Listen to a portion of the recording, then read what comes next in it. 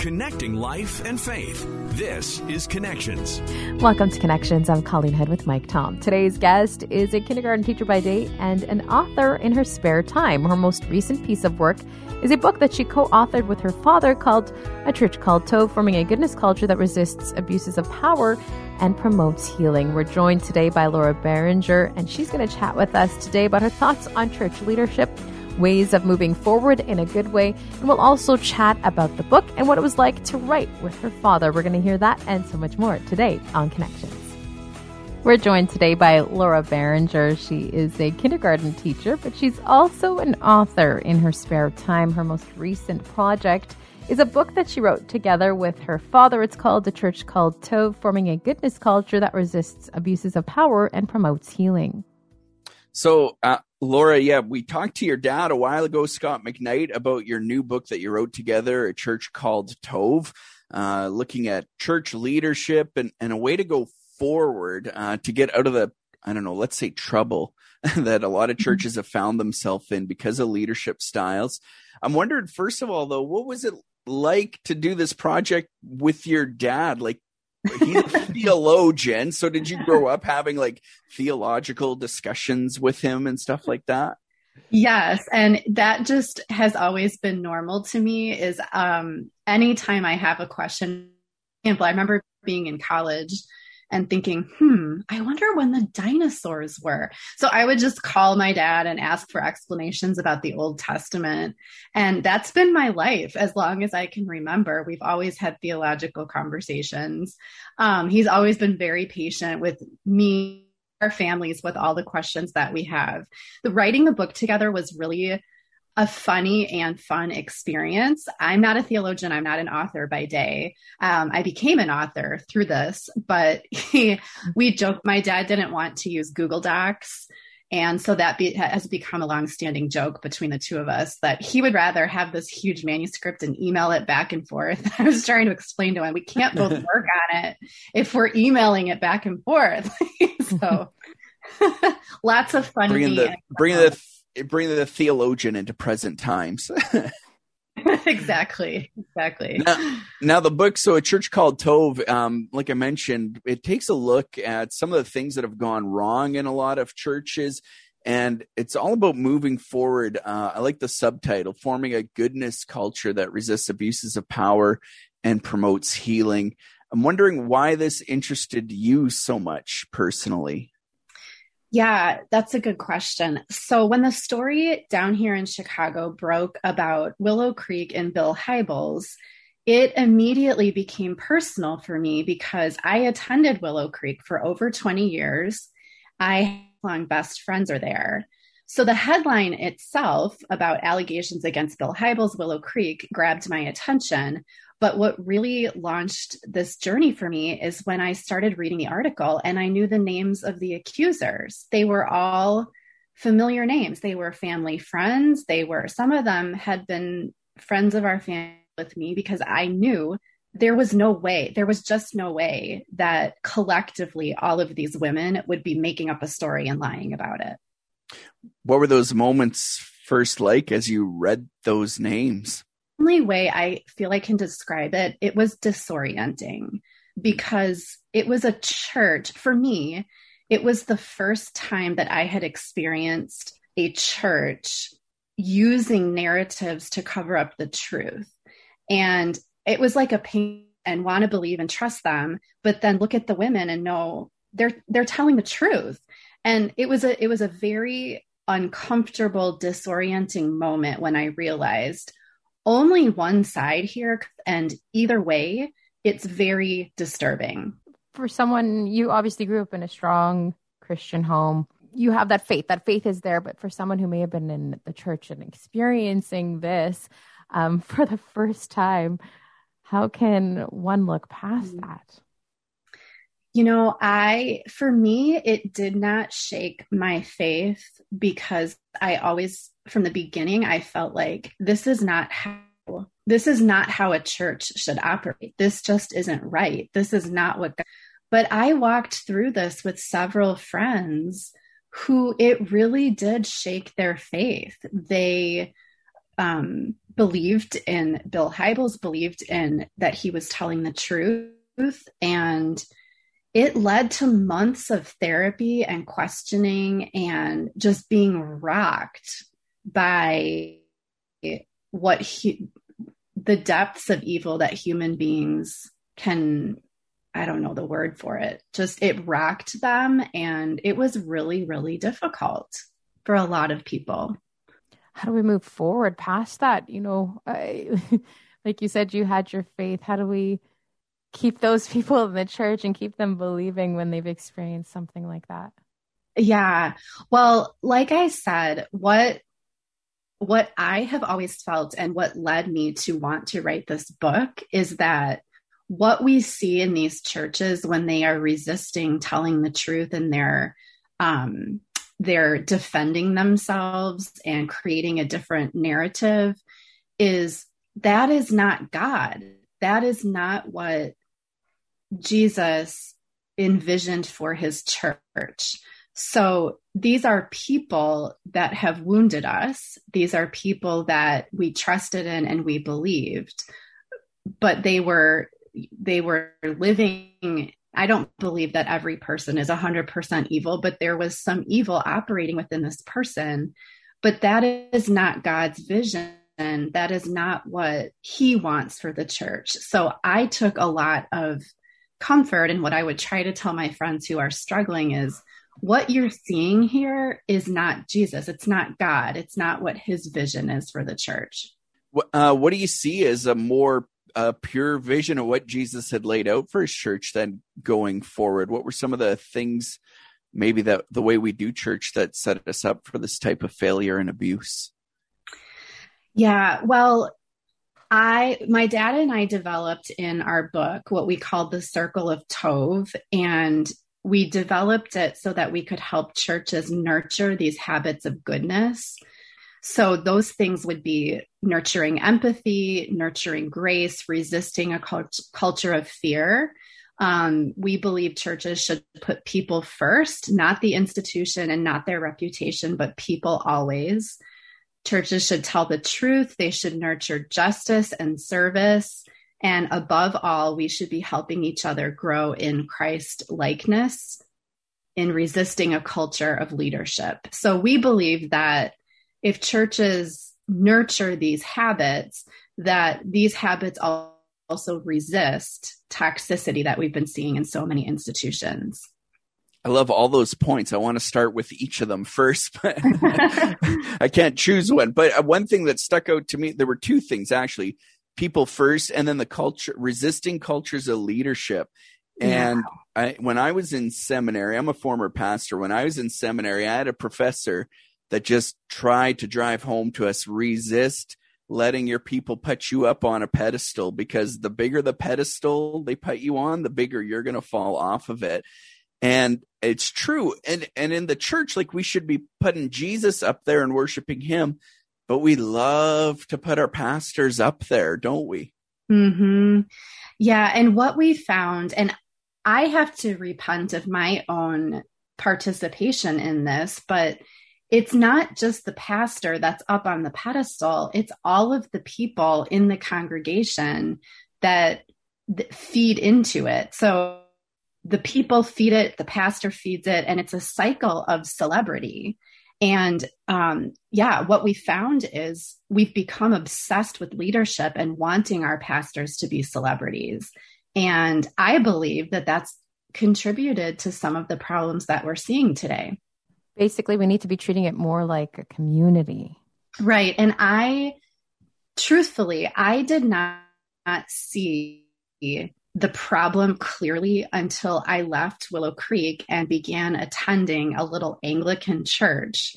And my friends would say, well, what is it like? And I said, it is, and I'm not trying to judge Willow Creek, but I will say that it is the opposite of everything you can think of Willow Creek being. There's no production. The pastor knows my name. He sends me an email to see how I'm doing. I'm known, I'm seen.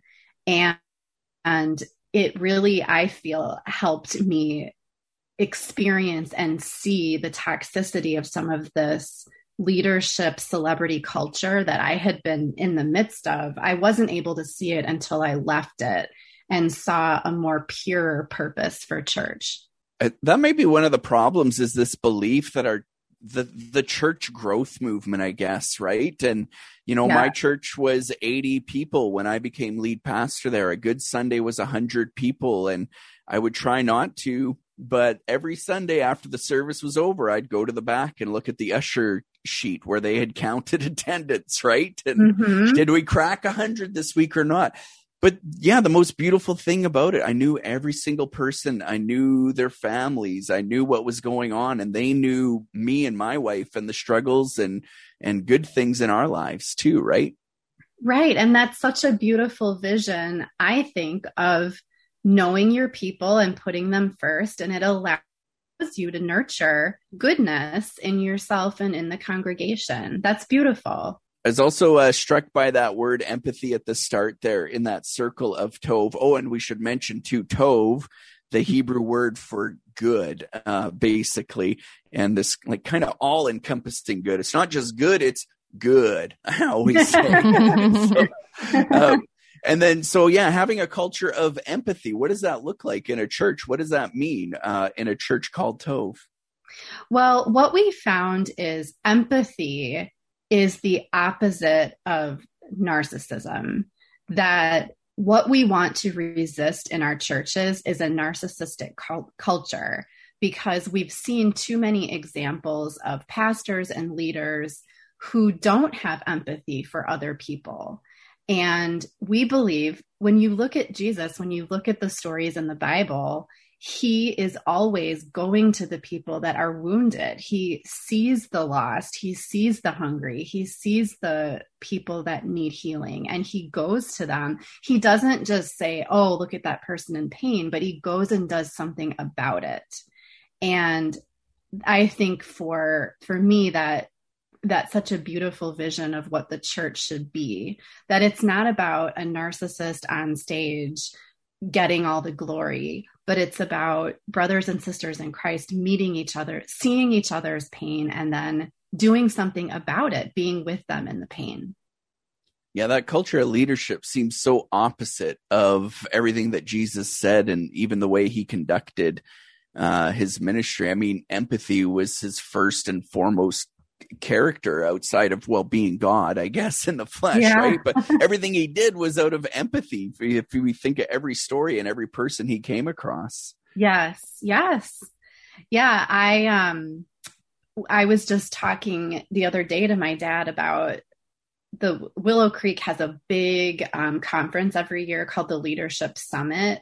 So again, I want to say I'm guilty of participating in it. I attended it. I talked about it. I gathered people to go with me, but I definitely, when I left the church, I felt like, oh, not every church talks about leadership all the time. It was as if leadership was the most important gift.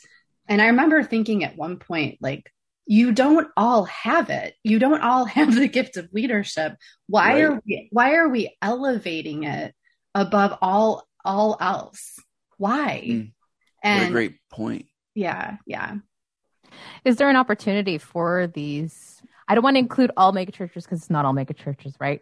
There are some that are doing good things. But is there an opportunity for things to be changed, even when they're in the middle of this toxicity and whatnot?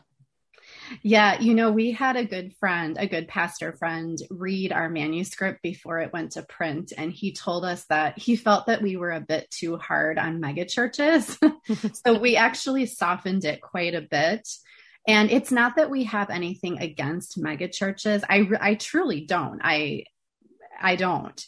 But what I have found through research and reading and through a lot of conversations is that it really takes a pastor and a leadership team of extraordinary character to be able to lead a megachurch and not fall temptation to the celebrity. You have to be a really strong character not to, because that's how we are as humans. It feels good to be praised and get the glory, right?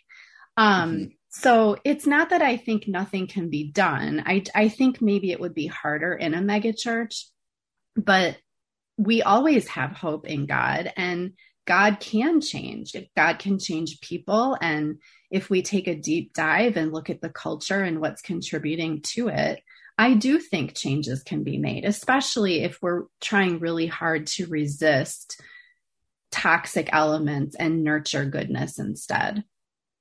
What's the biggest thing you've taken away from writing this book together with your father? You know, it's been kind of a whirlwind for me because this is so different than my regular job. But I would say, you know, at the beginning, I thought, Dad, you talk here's something I want you to write about. Finally I thought, you know what? I think God is asking me to talk, and it's not about a topic that I ever thought that I, as a primary grades teacher, would be involved in, or people asking me to give interviews about. But I mean, really what I've taken away from it is when God puts something on your heart, just do it. Yeah, I love that. What do you teach normally? What's your day job? Tell us. My day job is, so I have taught first and second graders, but for last year, for the first time, I taught kindergarten. So I was literally living in this world of kindergarten all day with, you know, like learning letters and sounds and teaching kids how to read. And then I would come home at night and be answering emails from survivors or giving interviews about abuse. So it was kind of hard to transition sometimes. But it's also, kindergarten was kind of a refuge, I think, where I could forget about pain that I've been through and that other people have been through, and, you know, focus on them for a little bit. So yeah, it's a funny dichotomy of my two jobs at the moment. That's definitely the transition. It's rainbows, unicorns, lollipops, yeah, trucks to some very intense conversations. Very intense. And they have no idea what, you know, my other job is. So nor do they care. I'm wondering, what do we do with the good things people like Bill Hybels gave us? Well, when I was a pastor, one of the first things we noticed when I became the lead pastor was a lot of people were saying they didn't feel connected in the community, despite it being a small church. So in order to connect people more, we decided to start a small group ministry. And I spent like 3 months reading virtually every book that Hybels put out on small group ministry. And I based our small group ministry based off of his. And then I find out all this stuff about him as a leader. And I'm like, well, what do I do with all that stuff? What do we do with the things that they gave us that were good? You know, what I have come to learn is that people are not 100% evil and 100% good, that all of us have sin. And I do believe that God used Bill Hybels for a lot of good. There is wonderful goodness that came out and still comes out of Willow Creek. And I don't believe that you should throw away the small group curriculum, especially if you find that it's helpful and people are growing and lives are being changed. But I know that, you know, I understand that it can be really confusing. But for me, that's just kind of where I've landed as I've read about people, is that there's good and there's bad. And we shouldn't throw out the good just because we've seen the bad, the evil. How do we change that headspace? Because a lot of people will struggle with that for sure. That's a really good question.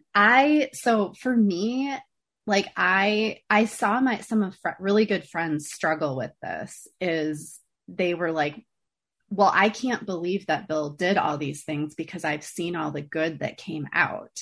Like kind of the flip of it, you know, where they didn't believe the stories the women were telling because they've seen all of the goodness that has come out of Bill's life and out of Willow Creek. So I don't know if I know the answer. I just think it's a process of learning and growing and understanding, maybe looking at yourself, you know, I'm sinful, but it doesn't define me. And I don't want to minimize the gravity of what Bill did and the abuses that occurred. Like, I'm not trying to do that, but I think it helps to look at yourself and think, okay, I get it. Like, I'm a sinful person, but I still can do good things. And that's where I've landed with the issue. I guess another great place to look would be in your book, A Church Called Tove. People who want to learn more about that or learn more about you, how can they go about doing that? I have a website. My dad and I have a website together, churchcalledtove.org. We are both very active on Twitter. You can find us there, and also on Facebook. Thank you so much for joining us today. Thank you, Laura. This was wonderful. Thank you, guys. And thank you so much for joining us today. Don't forget to subscribe. We'll talk to you again on Connections.